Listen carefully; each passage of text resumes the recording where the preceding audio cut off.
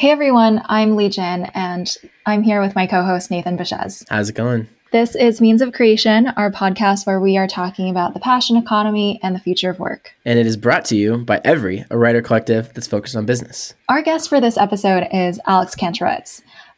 Why did we think that it was important to have him on the show as a guest? Well, I've been a fan of Alex's work for a long time when he was at BuzzFeed, and now that he's an independent journalist doing his own thing on Substack. And I just always like that he's got this perspective that's both from analyzing what the big companies are doing and why. Like, he, in his book, talks about how he went and talked to Mark Zuckerberg about the decisions that Facebook are making, and he really understands what makes these companies tick. But also, he's got this perspective of an individual creator. And so he can kind of connect the dots in a way that I think very few can. Exactly. And we went into this conversation with a really key question in our minds, which is a question that I get asked all the time, which is, why is the creator economy suddenly this huge deal to all of these big tech companies? Right. Like, why now? Exactly. They've had creators on their platforms for ever since they started existing, but it seems like something has really palpably shifted in just the past year or so, where all of these big tech companies are newly paying attention to and serving the needs of creators first and foremost. So we thought Alex would be the perfect person to discuss this with, given that he's been studying their inner workings for a really long time. He wrote Always Day One. And beyond that, he also brings the perspective of an independent creator. Yeah, I think you're going to love this episode if you're interested in the big tech perspective, particularly Facebook and Twitter, to some extent also the others like YouTube and Amazon. But really, we go in kind of deep on like what Twitter's doing with Twitter Spaces, the opportunities available in podcasting, like what Spotify is doing. There's just a lot of interesting ground that we cover. So I hope you enjoy this episode. Alex, thank you so much for joining us today. Thanks for having me. It's great to be on with you, Lee and Nathan. I'm a fan of both of your work, and I'm thrilled to be able to get a chance to speak with you about this stuff. Thank you.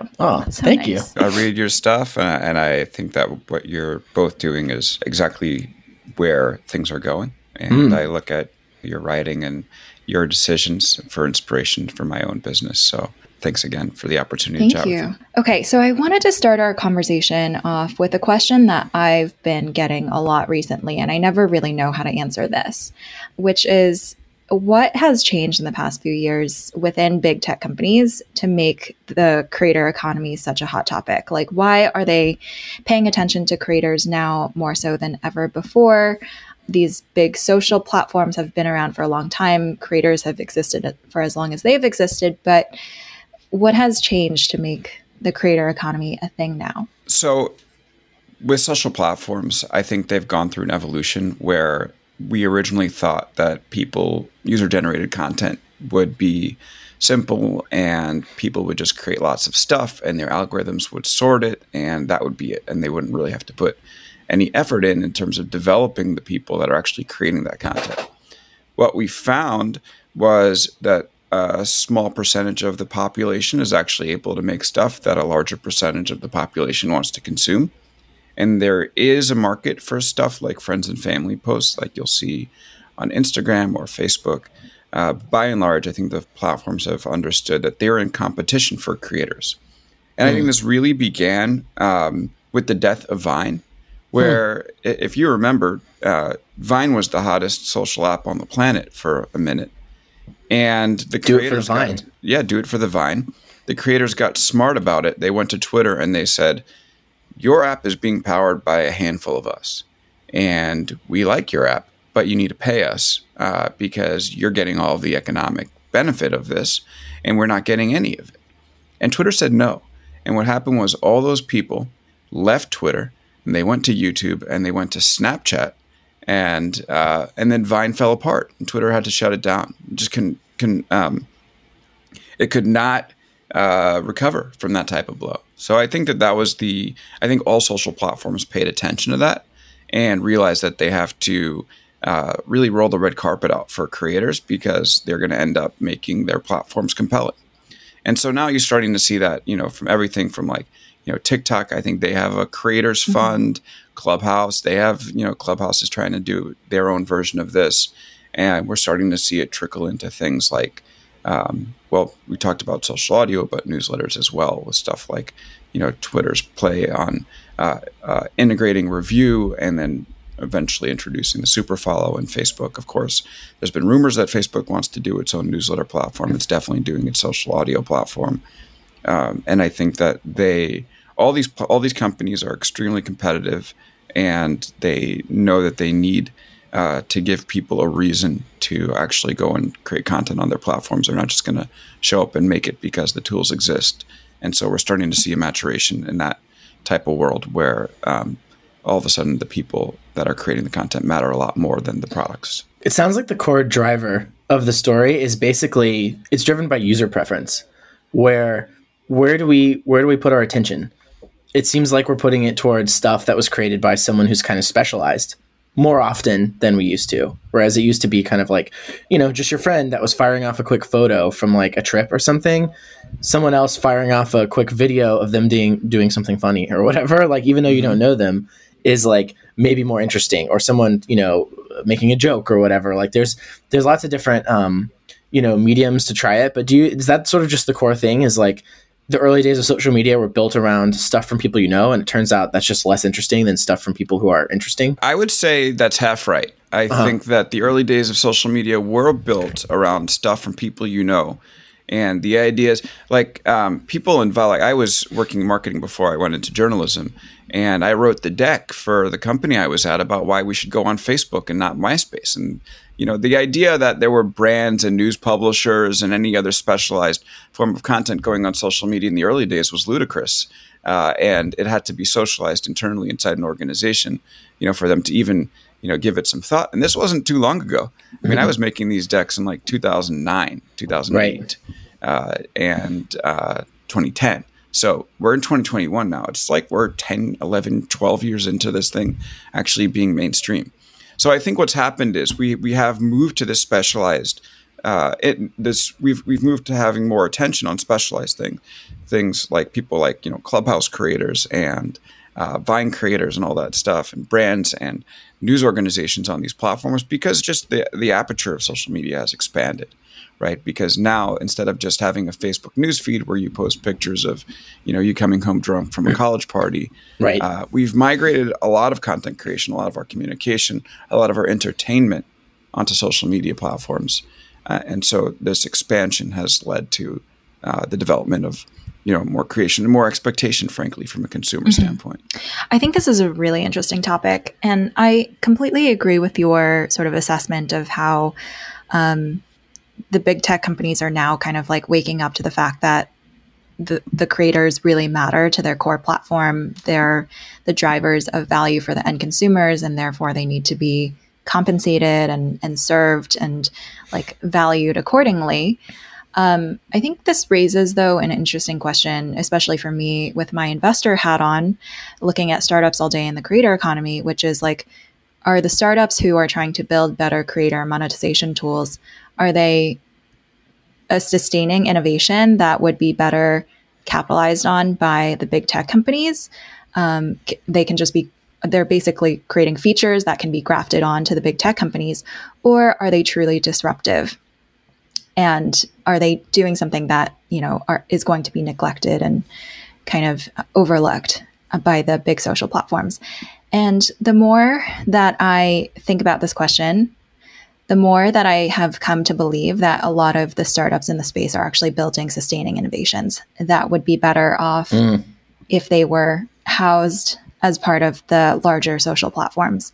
Because if we think of creator monetization as a funnel, monetization basically sits at the bottom of the funnel and discovery sits on top.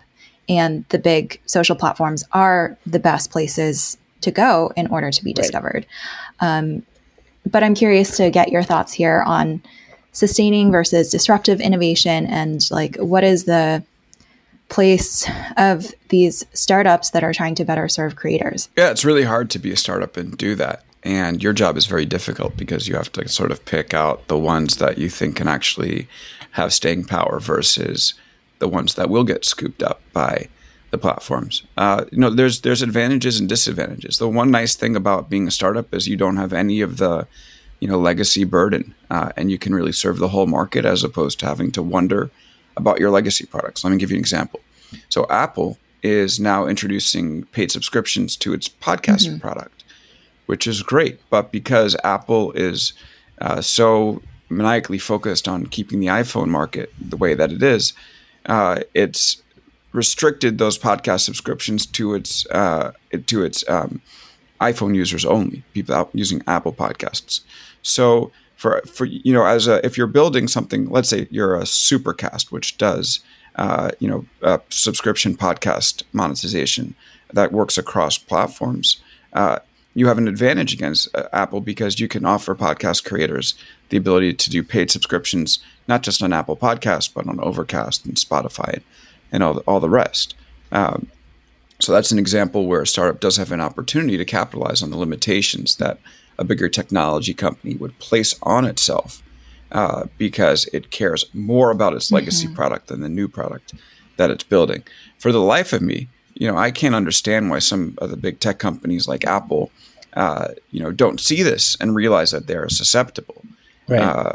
But it just happens to be the case that they're often very slow to figure this out, and they have this, big, massive legacy business, in all the big tech companies' cases, nearing $1 trillion businesses or above, sometimes two, and they're very slow to actually, come to work every day and build the best product for the market and not the thing that's going to sustain their legacy product. I mean, that's kind of what I was getting at with the book title, Always Day One, is that the big companies that do this well come to work and they don't care about legacy. A company like Amazon will happily cannibalize everything that it's doing if it thinks that the market is bigger, and it wants to be the one that builds that. But not every big tech company will do that, such as Apple. With the Apple example, it's perfect encapsulation of the big incumbents' slowness to move. So I think that's where the opportunities are going to be generally. Yeah. Specifically with Apple, I think I'm really surprised that they're not doing Apple Podcast Plus, where it's like the same thing as Apple TV Plus, where it's centrally funded. They're funding high production value stuff. For Apple to fund like a high production value podcast would just be such a drop in the bucket because the costs. I mean, they've done some, but like I'm surprised they're not doing more. Basically, and that's not more of the focus because the creator monetization angle is just so rough for them. Like they don't want to give up any control. It's like creators want it to be across platforms. Apple doesn't. But for Apple to just be like, cool, here's $1 million to make a podcast, and to just do that like 50 times would be seriously nothing for Apple cash wise, but would be really meaningful in the podcast market. I think you're spot on. I think that's what's going to happen. I think we're going to start to see a competition between Apple and Spotify for original podcast content. Yeah. And that's going to be really exciting. Yeah. So Apple, I just, this past week, I just listened to Apple's first, I think Apple Original or Apple TV Plus Original podcast. I don't know exactly how they categorize it. It's a podcast called The Line, and it's about these Navy SEALs that were accused of war crimes and actually went to trial. And the podcaster actually goes and sits with the people who are in the platoon and, gives like a history of the Navy SEALs. And honestly, it's one of the best podcasts I've ever listened to. And it came right out of Apple's production arm. So I think that was a way for them to test what they're going to do in the future. And I think you're spot on. I think this is where things are going. And creator monetization doesn't seem like something that's going to work for them, at least from my vantage point. And it fits into the larger Apple One bundle. I forget what it's called, but it's their big bundle where you get fitness and Apple Music and extra storage for like photos and stuff. It's just like this big bundle. And I think it makes total sense for Apple to approach it more like a Netflix or like Amazon Prime Video, where it's just like, here, services revenue galore. We'll spend a lot of fixed costs and make it up by having just this subscription that lots of people can access. And that creates a sustainable competitive advantage because they have this, fixed cost structure that's like, how many other companies can just like invest, $50 million in original podcast production? Like not very many. Not many. And like, even though it seems like Amazon wants to do this, like they bought Wondery, big podcast production studio, but like, what's their channel? Like there's no audio channel that Amazon, I guess they have Audible, but like, it feels like different. They don't have a podcast app. Yeah. I think that with Amazon, it's just a case of them throwing whatever they can against the wall and seeing what will stick. With Apple, they have a difficult sell. Amazon Prime is an easy sell. Sign up to Prime, you get free shipping in a day or two. Apple, the Apple Prime or whatever they call it, it's a more difficult sell because it's like, all right, you'll get storage, or people don't really see the benefit of storage in their day-to-day. You might get some content. Well, there's Netflix and Prime and HBO and Showtime out there. Maybe you get some great original podcasts. So it's much more meaningful for Apple than it is for an Amazon, I would say. Yeah, no, that's true. That is interesting. What Apple should do is offer, like, you can skip the line on when the new iPhone comes out. Like, they give it to their subscribers first. That would be, you'd end up, if they did that, you'd end up hitting like the true fans and the early adopters anyway. Right. That would be smart, but you'd piss everybody else off. That's true. Not that Apple cares. Apple seems to be fine with making decisions that make people angry. So I want to pull us out of this Apple hole for a little bit and move on to another big tech company, Facebook. So you've been recently covering the Facebook Oversight Board, which I think is really interesting. Maybe just quickly for the folks in the audience who aren't familiar with the Facebook Oversight Board and like what it's been making decisions about recently, could you just quickly summarize that? Absolutely. So Facebook has this thing called the Oversight Board, and the Oversight Board makes decisions on content moderation choices that Facebook has. And it is a group of, I think, 39 members. It will go up to maybe a couple dozen more than that. Facebook has selected, and they don't work for Facebook. They're paid through a trust. And when Facebook has really tough content moderation choices that it doesn't want to make itself, it can refer them to the board. And then these independent, quote unquote, quasi-independent members will make the decision, and they have final say. So, if Facebook is going to keep this thing legitimate, when the Oversight Board rules on a decision, it's their choice and their choice alone that sticks. So one of the things that the board was recently tasked with was evaluating the indefinite suspension that Facebook put on Donald Trump's access to his accounts after the January 6th riots. And it was really interesting because essentially Facebook said, we're going to suspend Trump indefinitely, and they referred it to the board saying, all right, give this a thumbs up or a thumbs down. Do you approve it, or do you strike down the suspension? And the Oversight Board went back to Facebook and said, we're not going to do either of those because you pulled this rule out of a hat. It doesn't exist anywhere. And so if you want us to actually make decisions, you're going to actually have to write real rules as opposed to have us rubber stamp the things that you do on a whim. And so now that decision is back with Facebook, and they'll eventually, make a rule or, actually try to, find some structure versus this ambiguous, indefinite suspension, and then the board will rule again.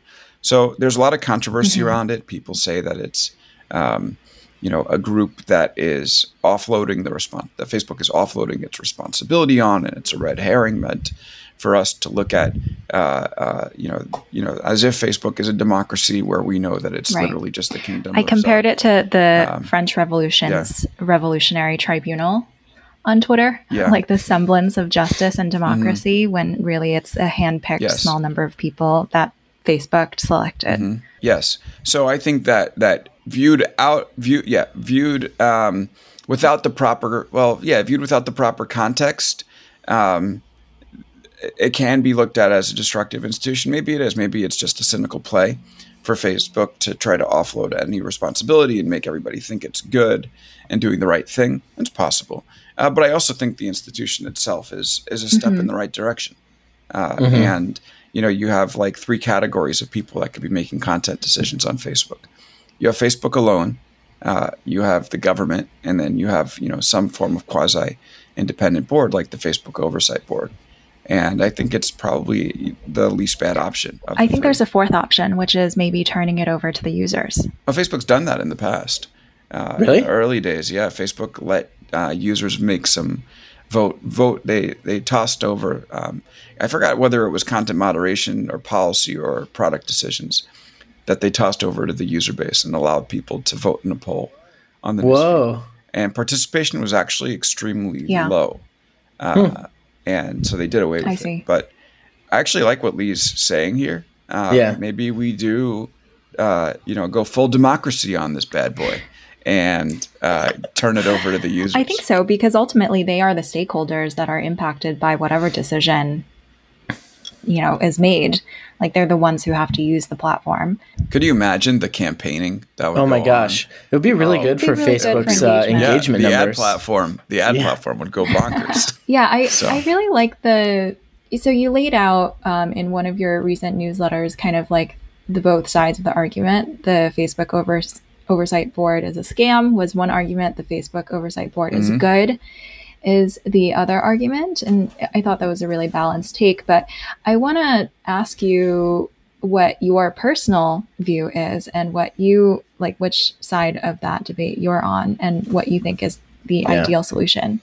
Well, I am for it. I think that this is a good thing to try. Generally, I've been in some of the Facebook content moderation decisions, the meetings, and I think that I can't reveal like the specific content because there's some agreement around that, but it was very interesting to see how they work. And I think that oftentimes companies with elaborate content moderation apparatuses can create an illusion for themselves that they're actually working in a fair and democratic way. And I think that offloading as much of that as possible outside of Menlo Park offices or whatever Facebook, Zoom councils is probably the best way to do it. I don't think the oversight board is perfect. Obviously, Zuckerberg helped design the bylaws, helped pick the members. So it's still Facebook in a sense, but ultimately, I think that we do want some form of independent bodies making these decisions, whether it is the oversight board or potentially the full user base, like you suggest, Lee. Yeah. And we got to try it. I think that there's been so much reactionary anti-Facebook sentiment floating out there in the world. A lot of it merited, but some of it just knee-jerk. And I think that that's been, by and large, the reason why we've seen so much negative sentiment around this experiment.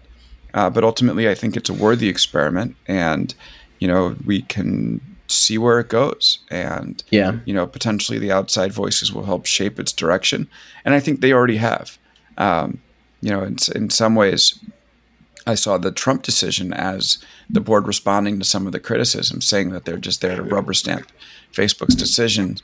And it was interesting that the board went back to Facebook and said, not good enough, do better. And then we'll make a decision. And so I think that they are, Facebook did give them some power, and I think they're making the most of that power. And that's encouraging to me. I do like that the incentive, it would seem to me, of the people on there now is to say, hey, if our institution that we're obviously bought into because we're working on it is going to be respected, we're going to have to flex some of our power. And we can't just go with what Facebook wants. Otherwise, because everyone kind of expects it to be a little bit of a sham. So it's kind of on them to prove otherwise. So I kind of like that they're biased against supporting Facebook's decisions, basically. Yeah. Cause I don't know, I think it'd be interesting, but to me, the larger thing, this is a separate idea that I'm curious if you see this having any chance of working or coming to exist. But I feel like we need something kind of like the United Nations for social platforms, where maybe because this is across all platforms, this behavior, there's coordinated activity that happens on Discord, and then people brigade someone on Twitter, or there's a YouTube video that goes viral on Facebook, or there's just all sorts of cross-platform behavior. And I do think that there needs to be more of a coordinated body that has transparent deliberations. The UN Security Council has meetings, and reporters can observe them and report on them, and we can sort of know why they're making the decisions there. Obviously, these platforms are, to some extent, there's cross talk, right? But I think probably everyone's really worried about, I don't know what they might be worried about of why not to coordinate these things, but it's not the kind of thing where you get a huge competitive advantage out of your moderation decisions. This is more it's positive and negative externalities for society that we all have a stake in, and we all want to see action on, because it feels like the internet is not safe enough or good enough for what most people want. So I don't know. I'm curious if you see any sort of cross, platform coordination happening. There's already some cross-platform coordination. They share image hashes, I believe, for stuff like terrorist recruitment and child pornography.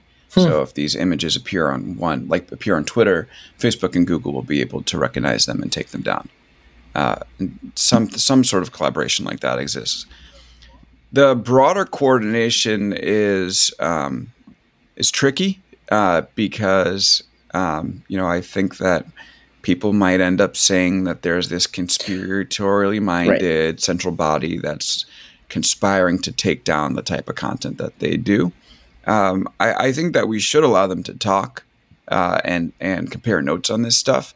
But I also kind of think that like market outcomes are also a good, like being able to do this in a market where each company can kind of come up with their own solution and see how their user bases react and learn is a pretty good way to go about it. Like the fact that Facebook suspended Trump indefinitely, but Twitter, but threw it to a oversight board, but Twitter completely banned him. And watching how society and the world reacts to these two different types of approaches, as opposed to having one centralized approach, might be good in the end.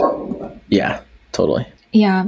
I'm just thinking back on this conversation that we recently had with Kat Tenbarge, who's a reporter at Insider. And we were discussing how a lot of creators today have this kind of they have this kind of goal in the back of their minds as they're creating content and building their public brand, which is to become uncancelable. And they try to cultivate this uncancelability by always towing the line and kind of building their brand in a way such as to cultivate such a loyal base of followers and so they can never be canceled. And right. And to kind of vaccinate their followers against the idea that they're like angels, like they'll like intentionally toe the line so that they sort of develop a reputation for like whatever, being edgy. And then when something bad comes out, like with the New York Times reporting that Taylor Lorenz did on Jake Paul's behavior, everyone was like, all right, makes sense. Like, I could see him doing that. And so it didn't really end up damaging him very much because the people who support him already, were kind of vaccinated against that story. I don't think if you're a Jake Paul fan, you're looking for him to be a role model for proper behavior. And I think it's interesting because Donald Trump is like someone that comes to mind as someone who is very much uncancelable. Like his supporters very much expect his behavior and are never, they never find it abhorrent or appalling or anything like that. And so in this situation, I think it could have really only taken something like Facebook as a platform or the Facebook Oversight Board or this like entity to unilaterally make a decision to deplatform someone. Wait, so in terms of like, when you say that, and related, when that's related to the uncancelability of someone, so are you saying that the Oversight Board does have the ability to cancel someone? Or Facebook does. Like the only, Facebook does. Like for some of these creators, I'm calling Donald Trump a creator now. Yes. Well, I mean, that's not really far off, honestly. Creator in chief. Right. Like the only way that they can be canceled is through platform's actions. Right. Yeah. This is why I love email, by the way. And podcasts and email. Snail mail. You can't snail mail, although the post office knows, but right.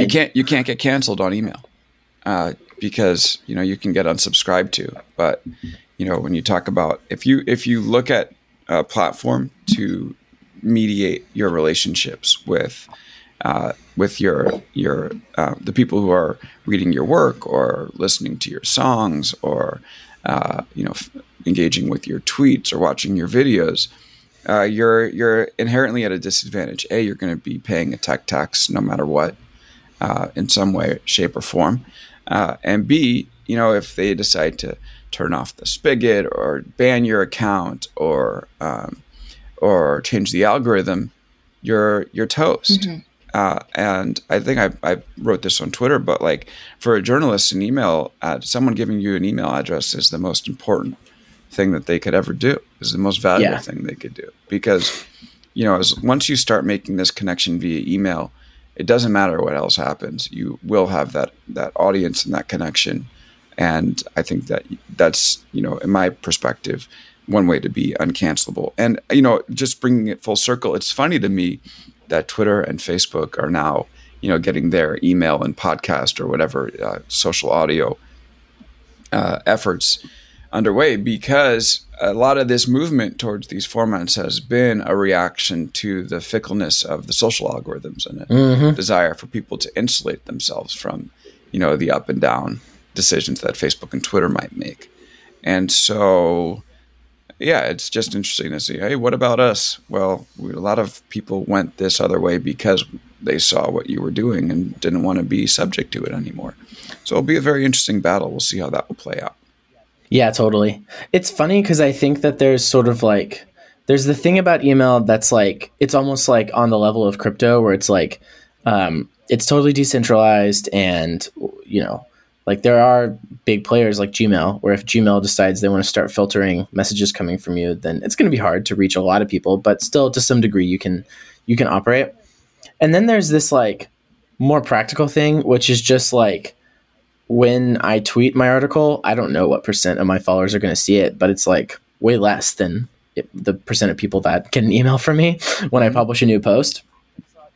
And so I feel like social platforms could almost kneecap a lot of the movement to email by just having better ways of ensuring delivery. Like Twitter has the like turn on mobile notifications thing, but like I just feel like platforms could do better to be like, and YouTube does this too, where, you've got the, like, you can turn on alerts or whatever when there's new posts. But I feel like that's the main reason why people are moving to email, not sort of this like crypto-esque, like it never goes away type philosophy. It's just literally like, what percent of my following is going to see when I post. Yeah, totally. And, when you're publishing something on like a social platform, that people can see the link, then they have to click the link, then they actually have to read. Whereas with an email, it just comes right into your inbox and it's there. So even though like my Twitter following is 3 times the size of my email list, I'll have, thousands more people read the email versus, click the link. Totally. Well, I want to, before we shift to talking about, your strategy as a creator, which I think it'll be a good, fascinating kind of like second segment of the conversation, I wanted to ask kind of about, because we touched on social audio just briefly before, and like we also touched on, I think, a related question to it, which is it a sustaining innovation relative to Twitter? Like basically, is Clubhouse a sustaining innovation for existing social networks, or is it a disruptive innovation? And, the Clay Christensen analysis is basically like, does it add more value to the types of people who are already using the incumbent's product? Like, does it plug right in?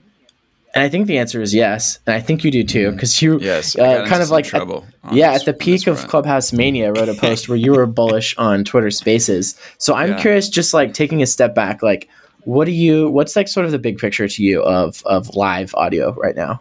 Yeah. So I got in a lot of trouble. My mentions were like totally unmanageable for a week after I wrote that people working to build followings on Clubhouse were wasting their time, and this was going to be a feature on Twitter. And that seems to be proving out pretty well, where Clubhouse has hit some trouble. The app feels quieter and more boring than it ever has before. And, I don't know if Twitter Spaces necessarily has like supplanted it yet, but it does feel a lot more natural to join a Twitter Space than it does to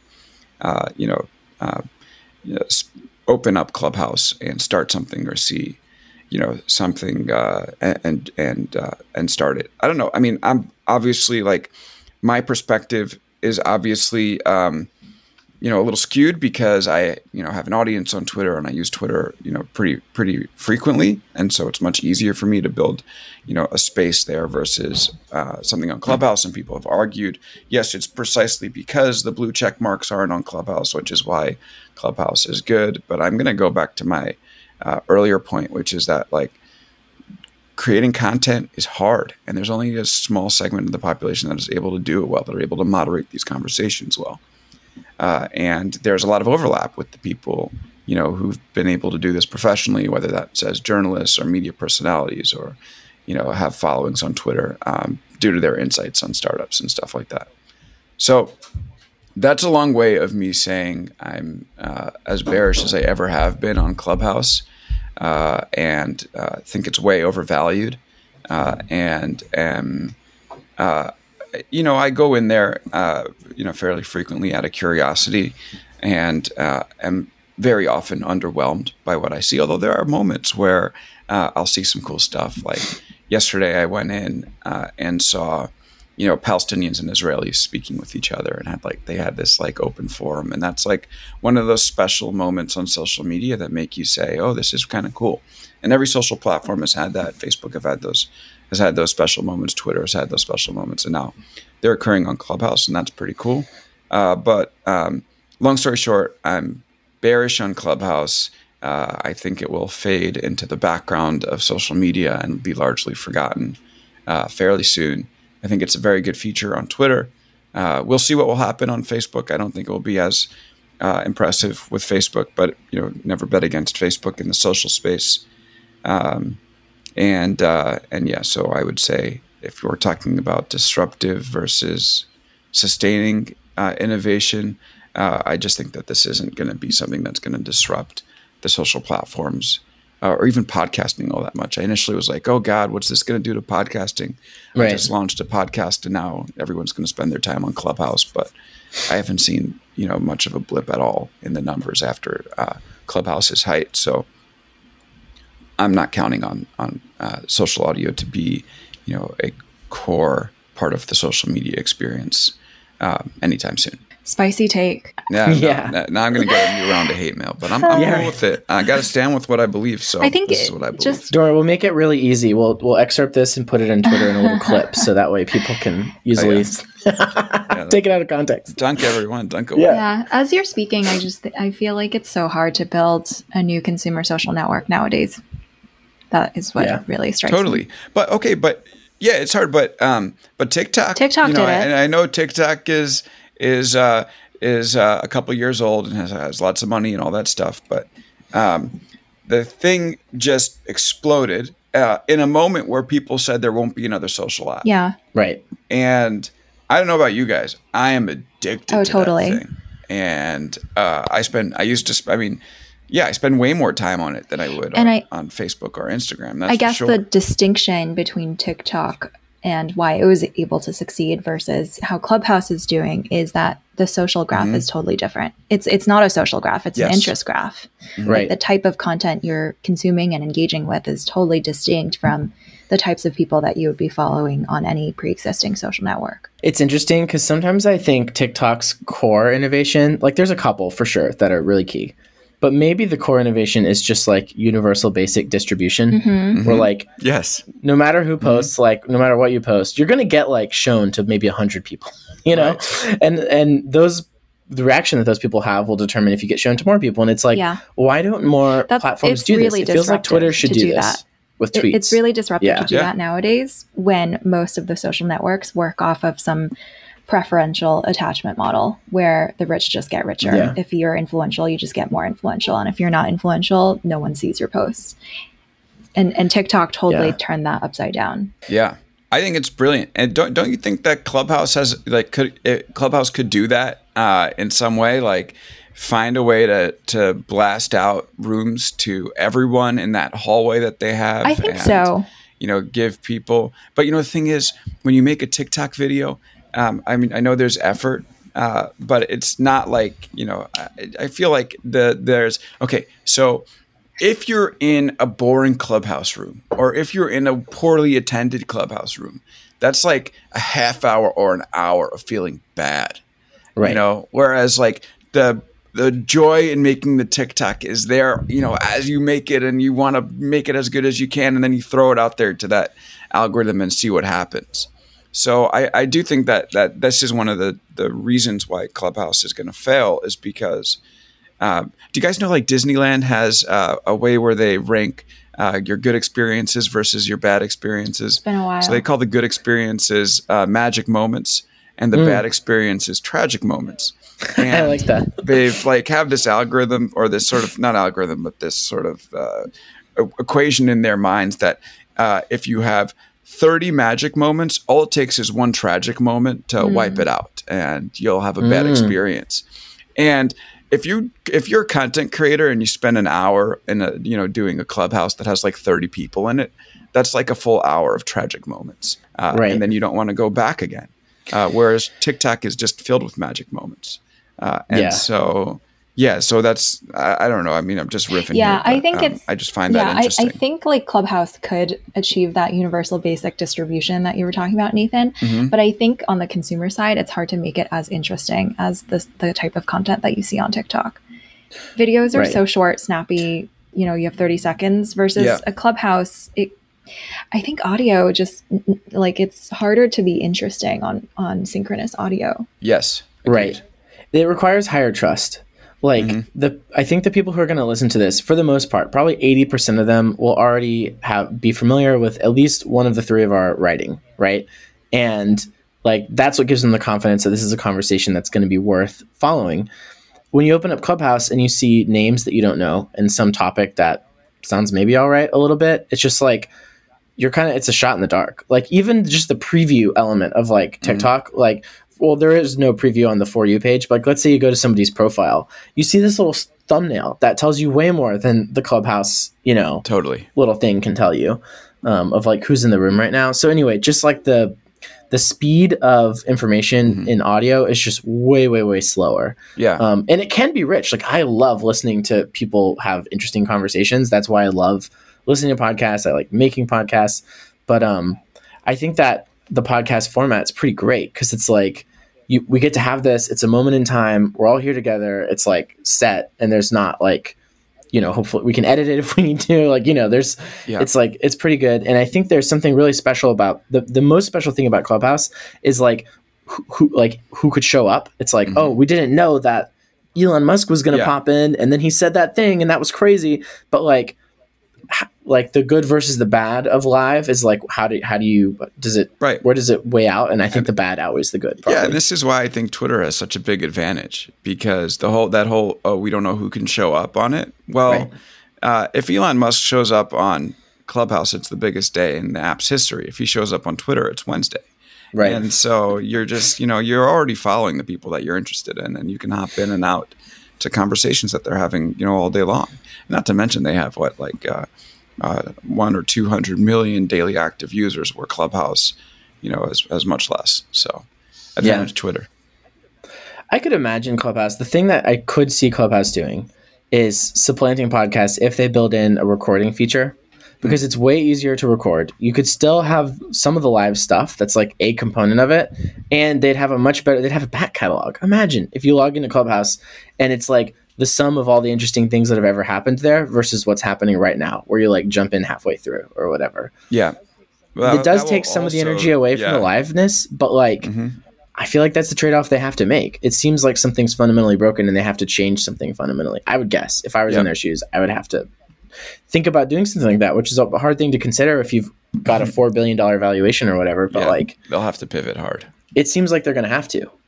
I want to talk about what it's been like for you to go from the traditional media context to the independent creator context. Can you just tell us about the decision process and like the story behind it? Sure. So I was at BuzzFeed for 5 years and left last June to start Big Technology, which is my newsletter on Substack and podcast, Big Technology Podcast. I left before this whole massive wave from traditional media began. There was very few people that had done it. And did you do the Substack Pro thing? I didn't even know that existed. I didn't know there was a possibility to get an advance. I just was, I'd been in touch with Hamish for a while because I was writing a newsletter at BuzzFeed. And I was like, hey, you think I should do this? He said, yeah. And I said, okay, I'm going to do this. And then it took a year and a half. I'd actually wrote a story while I was at BuzzFeed about how Substack writers were making good money. And, I liked writing emails and thought, oh, maybe this could be an opportunity for me sometime down the line. So anyways, I wrote to Hamish and was like, hey, I think I'm going to do it. He's like, okay, do it. And I'm like, all right, I'm doing it. And then I did it. And there was no, hey, we'll give you, $300,000 this year. They were like, I was going to do it for free. Right. Exactly. I mean, it was a couple funding rounds before where we are today. So ultimately, I made this decision after I had written Always Day One, which is the book that I had that came out in April 2020, which, for all future authors out there, I will advise you not to release a book at the beginning of an awful pandemic. Timing was bad. And I was like, all right, well, I got to find some way to keep writing about the stuff that I'm interested from the book. And I also just love this idea of being independent, following my curiosity, and not being beholden to the news cycle in the way that I was as a beat reporter at BuzzFeed, which was a great experience, but it was time for me to move on. And it's been a total blast having done that, having made that move from traditional to, what's now a pretty vibrant independent journalism world. I just marked down on my calendar, like when the year anniversary is of like my post announcing like what I was going to do, and it's coming up pretty soon. Happy anniversary. And, Congrats. Thank you. I didn't know what to expect going into this. I thought I'd be doing a lot more freelance writing than I'm doing now. I put all the good stuff in the newsletter. But it's been super fun so far, and it feels sustainable, which is a great and lovely surprise. That's awesome. One of the things we talked about on Twitter is the decision of how to monetize. Yes. So it sounds like the decision to go independent was pretty driven by the idea of doing a paid newsletter, but also you do ads. Yes. So I'm curious, like, how did ads come about? Do you think about it like you want it to be the main thing, or do you want subscriptions to be the main thing and ads to be a supplement? Or how do you think about, or like other stuff, like, I don't know, NFTs, or like you could start a DAO. Lee will be able to ask you about those things that I don't really know about. But yeah. I'm really curious how you think about how to monetize. Yeah. I initially was planning to do subscription. And now I'm entirely ad supported. Uh-huh. And I think I'll eventually blend the two.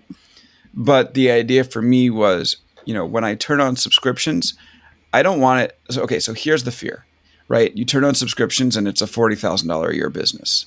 Then you're screwed because you've limited your distribution and you're not making enough money to sustain the business. And so I wanted to reach a size that will make me feel confident that when I turn subscriptions on, that it will be like $100,000 business or more a year. And in the meantime, I'm going to do ads, and I'll probably keep doing ads even afterward. But I think ads are a proven way to support content. I don't have a natural aversion to them like a lot of people do. I started my career buying ads and selling ad tech, so this is natural to me. And I have a good audience that people want to reach, which means I can charge premium rates. So for me, the idea right now is do it ad supported, see how far I can grow, and then think about what the best way to launch subscription would be, and then make that happen from there. So it's definitely going to be a multi-stage thing.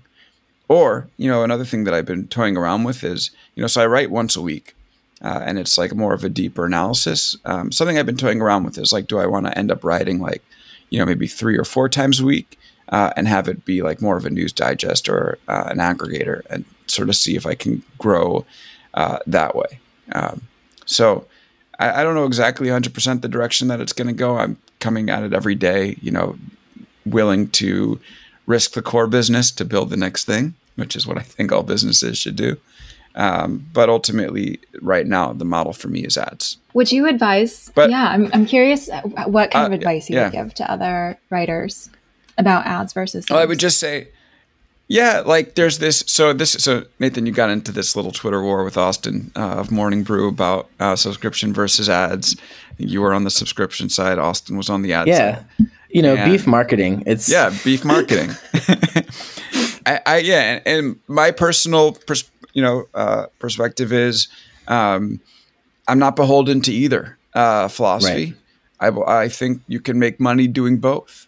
And so right now I'm making money doing ads, and, I think that doing a combination of ads plus subscription is definitely the way to go, where you use ads to make some of your content free and give it the best reach possible. And then you use subscription to build a deeper relationship with your super fans and give them more of the stuff that they like.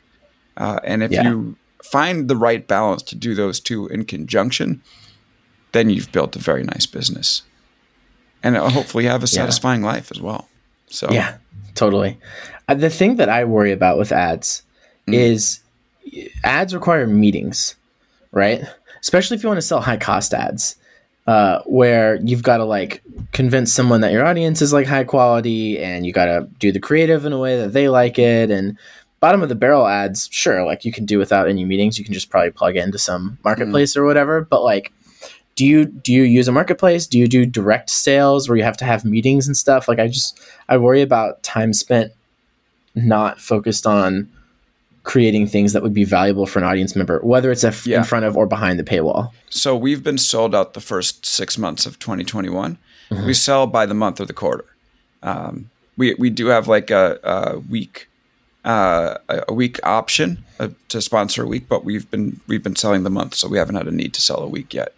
And so, sorry, when I say I have a guy that helps me. Okay. And I sold the first quarter on my own, but he's been selling the last. He sold like the second quarter. Cool. And I pay him commission. He gets paid very well.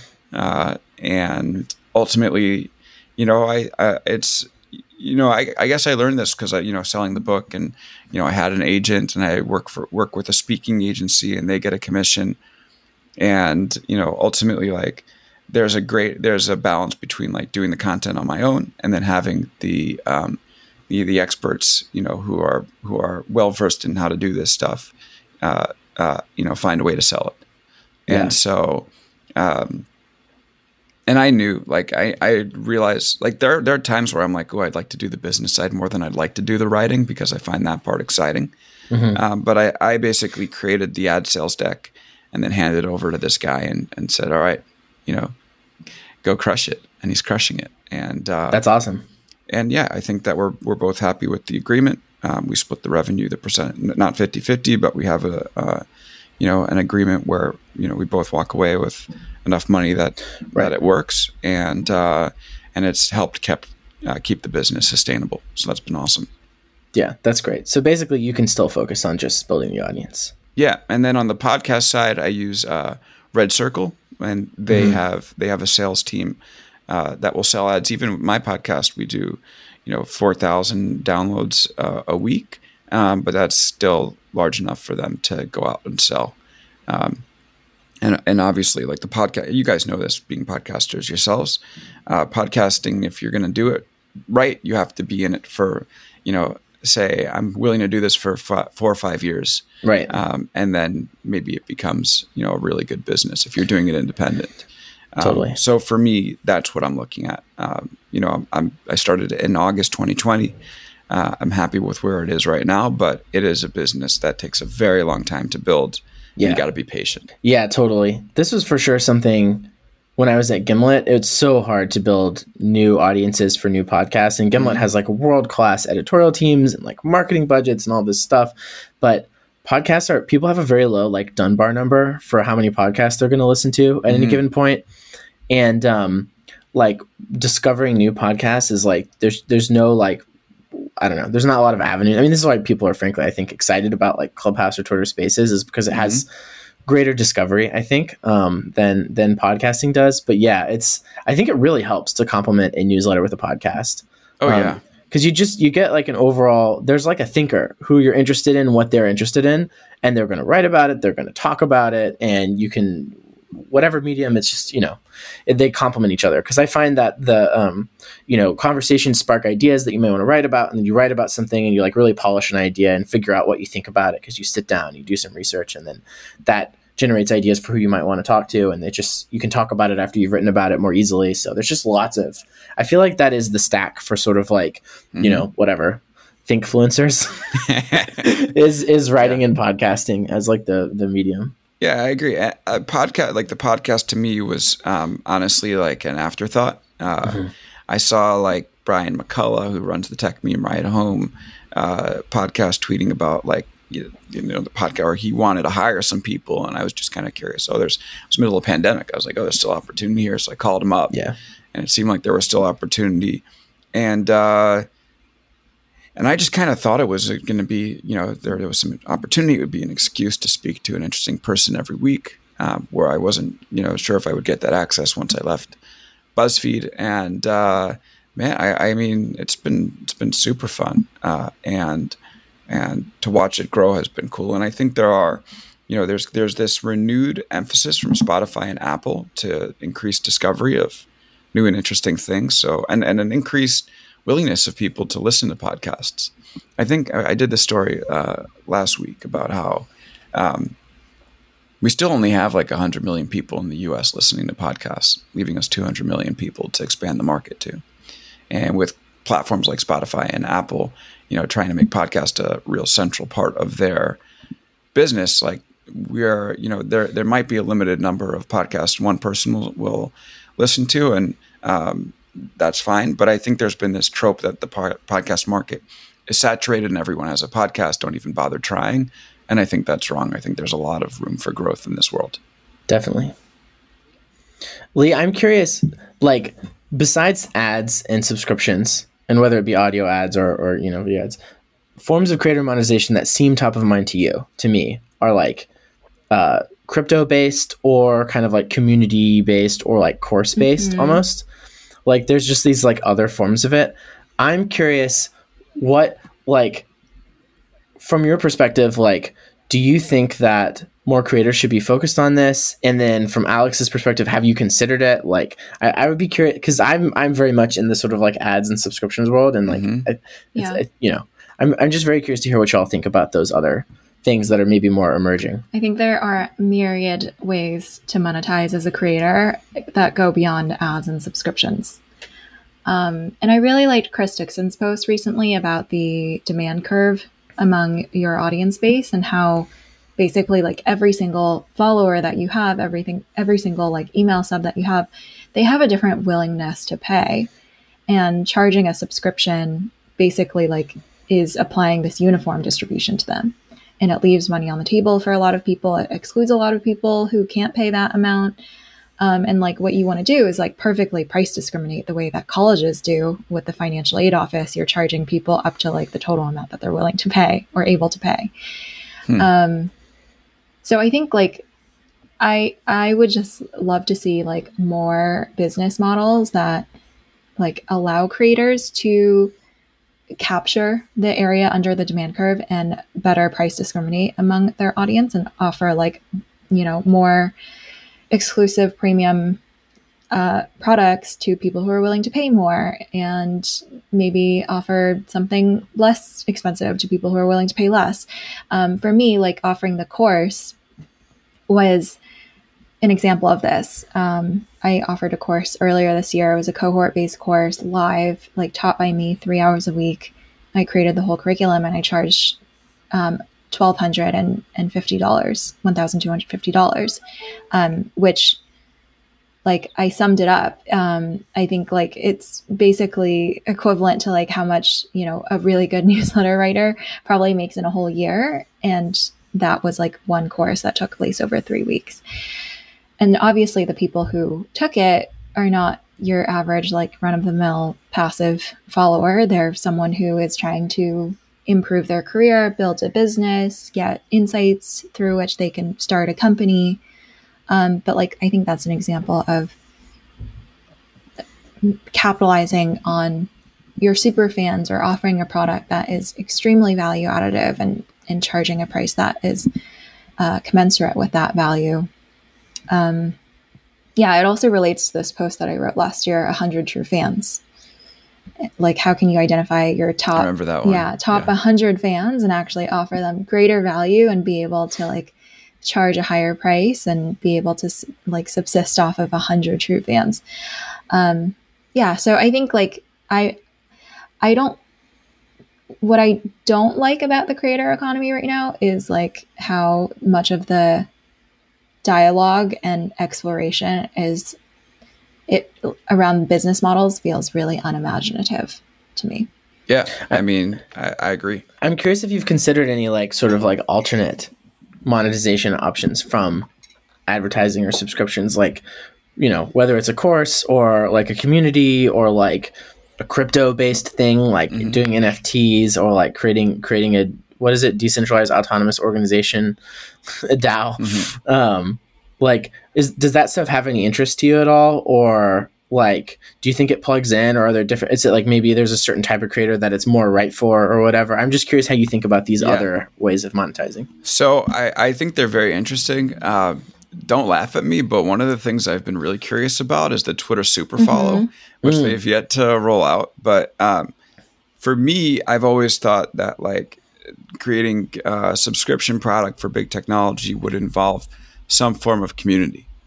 And, you know, I like that all in one, you can get exclusive tweets, but you could also get, you know, subscriber only newsletters and subscriber only spaces. And I think the subscriber only spaces are really interesting, where you could say, hey, there's a big thing going on in the news. Let's all get together and talk about it on Spaces, and I'll try to bring in a guest or two. And when you think about that, you know, people's inboxes are fairly saturated, but what would they pay to be able to be part of that community? You know, there's a chance that you can charge a premium for that. So I will be very interested to see what happens when the super follow comes out. I don't anticipate myself switching to review. You know, I think I'll probably stay on Substack for reasons we spoke about earlier, which is that you become, if you put all your trust in one platform, you can very easily be turned off by that platform. And I don't want to have that sort of liability, even though the stuff I write isn't exactly culture war cancel stuff, but you never know. So, so that to me is really interesting. The one thing I'll say is that, thinking about ways to do this stuff, like another reason why I haven't turned on subscriptions right away is because, you know, I don't want to burn out.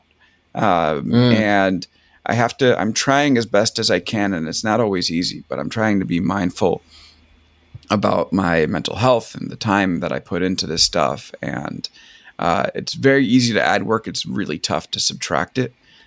And I'm trying to figure out how can I end up having the best newsletter, the best podcast, and, you know, remain a healthy person all at once. Totally. I completely feel that. I agree. May we all have that. Year and I think change. it's a good goal to have in mind as creators. Totally. I guess on a closing note, what are the things as a creator that have helped you most to avoid burnout and to stay like happy with this sort of independent thing, which can so often feel like a grind? Yeah, it definitely feels like grind. I think honestly, like getting a chance to speak with folks like you has been helpful. Like, you know, we're part of this community called Type House. Yeah, I'm sure you've shouted it out before, but like, you know, it's extremely lonely to do this on your own. And so being able to be part of this Telegram group where a bunch of people who are doing it together compare notes, and it's not the most active, but it's still just like, oh, okay, there's other people dealing with similar issues as me, or even like Nathan. I think we've, you know, spoken 4 times over the course of the year. Lee, you and I have spoken like 2 or 3 times, and just having these conversations are always helpful. I mean, of course, then there's like the cliche stuff that's true, but like exercise, sleep, that stuff helps, and learning your limits.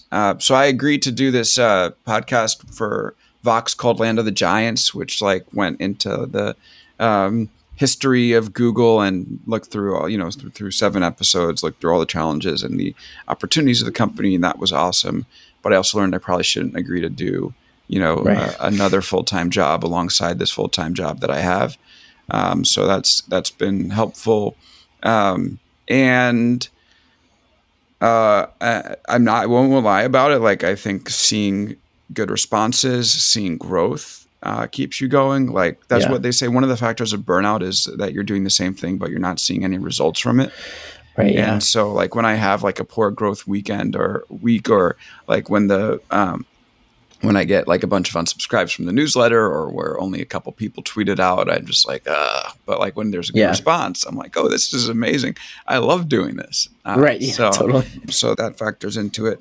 And I will also say that I'm going to take the month of August completely off. You know, I once heard a CEO who was leaving a company that I was working at talk about how, you know, he had been working his butt off for a long time and had a life debt to pay back. And so he was going to go take his motorcycle and drive across the country for a while until he felt, you know, compelled to return to an office. And, you know, I definitely haven't put in as many years as he has. But, you know, I wrote the book, and that was 1.5 years of intense work. And then I was like, okay, then the book will come out and I'll see the world again. And then COVID happened. And then I said, okay, well, I'm going to start this thing, Big Technology, and then took on the Land of the Giants podcast. And I've been grinding for like literally 3 straight years. And I feel like I have a bit of a life debt to pay back. So, I won't be hopping on a motorcycle indefinitely, but I am going to take August off and take a deep breath and smell the roses again. Incredible. Yeah. Thank you so much, Alex, for being here today. Really appreciate your coming on the show. And my pleasure. Yeah, really enjoyed this conversation. Best of luck with everything. Enjoy your vacation. Thank you. Will do. And always great to chat with you both. Bye. See ya. Thanks for having me on.